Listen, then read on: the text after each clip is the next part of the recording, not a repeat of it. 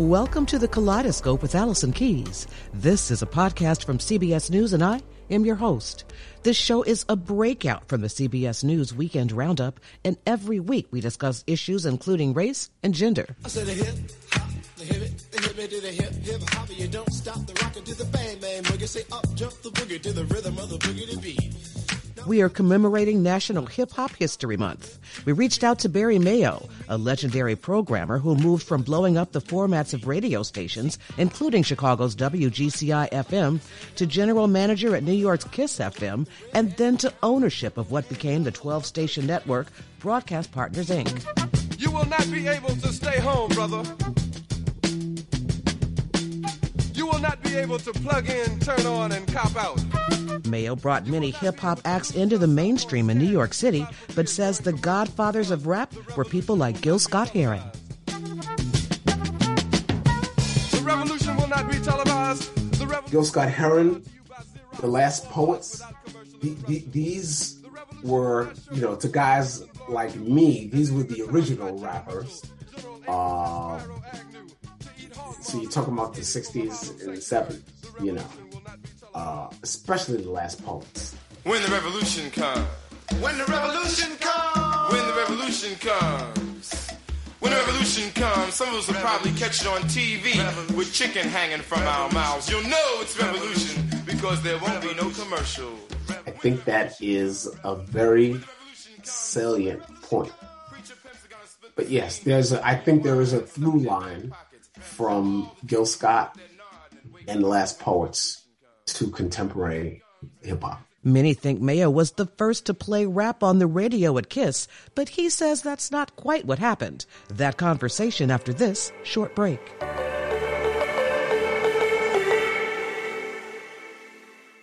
Temp check. What kind of summer are we having this year? A family road trip summer? A beach bum summer? Or a wake me up when the sun sets summer? With Instacart, choose your own adventure and skip the shopping side quests. Where available, you can get ice cream delivered to your hotel, sunscreen to the pool, or cold brew to your bed. Well, door, in as fast as 30 minutes. Wherever you find yourself this summer, you can get the goods. Download Instacart for free delivery on your first 3 orders. Offer valid for a limited time. Minimum $10 per order. Excludes restaurants. Additional terms and fees apply.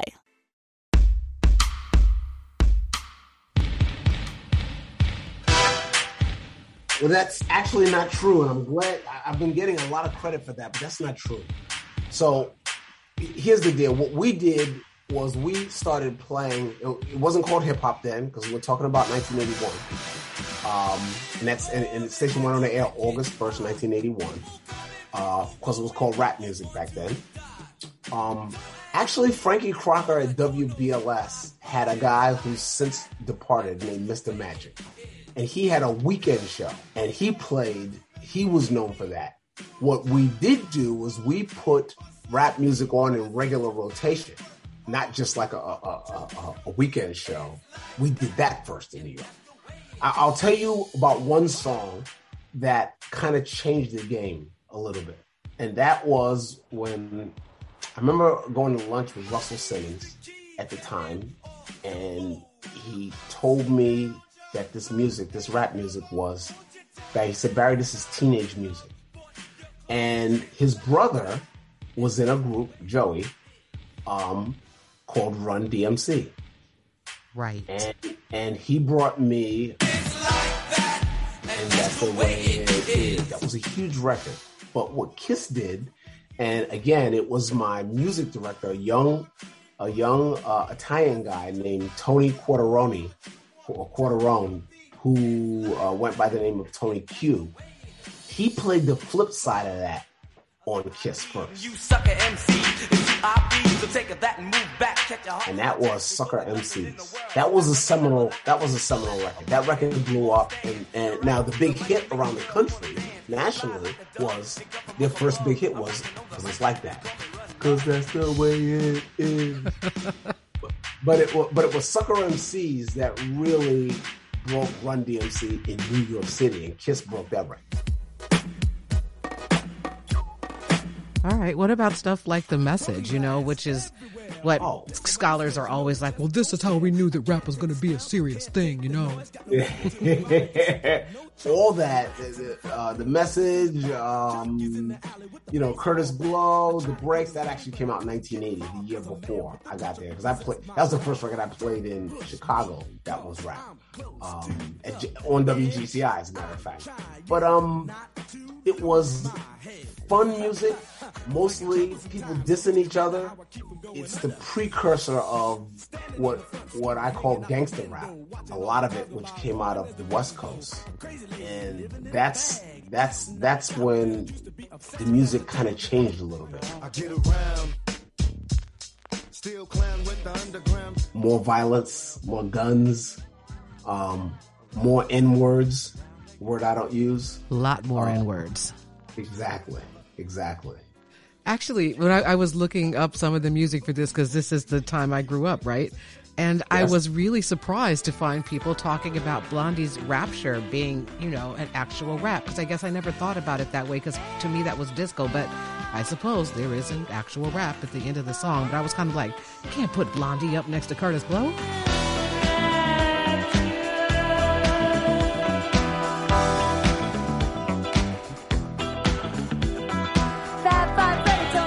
Well, that's true, but she had Fab Five Freddy in that song. You know, we should talk about Fab Five Freddy. We played that. That was a crossover record, you know? So it didn't start like that. Here's a big thing to know also, Allison. Back in the early 80s, a lot of records came out of the club. The clubs had more of an impact on what records got played on the radio than the record companies did. And from the streets. So get funky. Yeah, just hit me. So, again, before YouTube, at some point, the record companies became a larger influence on programmers.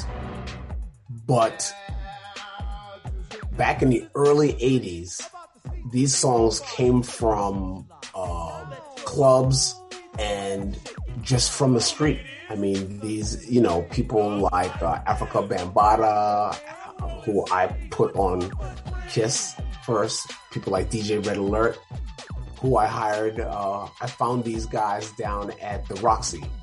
Every Friday night, I would go to the Roxy roller rink. Huge place. Jazzy J.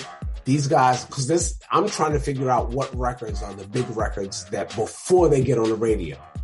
And these guys were scratching and doing all that stuff. And I gave them shows on Kiss. And the biggest songs ended up getting put into rotation. I've got to ask you, because rap has gone through such an evolution over the last 40 years, right? What do you think about that genre today? Is there anything out there that moves you, any music that makes you think, aha, this is something that we care about? You know what I mean? Or is it just so commercial now that you're kind of shrugging? No. I'll say no, because honestly, Allison, I don't listen to a lot of that music anymore. Why not? I'm a jazz head. Probably has more to do with the fact that on June 30th, I'm going to be 70 years old. Okay?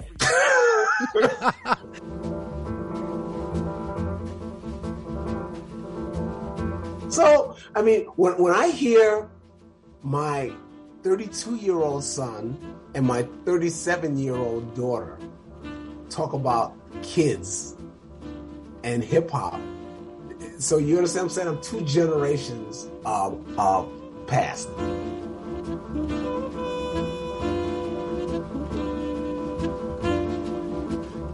So I'm a jazz head. My new grandson that was just born a week ago, his name is Miles, and I'm thrilled. That's the bomb. Congratulations. Yeah, thank you so much. So that's the difference. I can't talk to you about contemporary hip hop music because I don't listen to it. All right. Today. But you know, like I said, the time we were talking about was 40 exactly 40 years ago. This past August, 40 years ago is when KISS FM debut. That's musical pioneer Barry Mayo, who was now a photographer and involved in a couple of not-for-profits, including the Center for Photography at Woodstock. Thanks so much for joining us. Also, thanks to Ashley Armstrong for her production assistance. Like what you hear? Come back for more. There will be new episodes of Kaleidoscope with Allison Keyes every Tuesday. Follow the show wherever you get your podcast. Thanks for listening. I'm Allison Keyes, CBS News.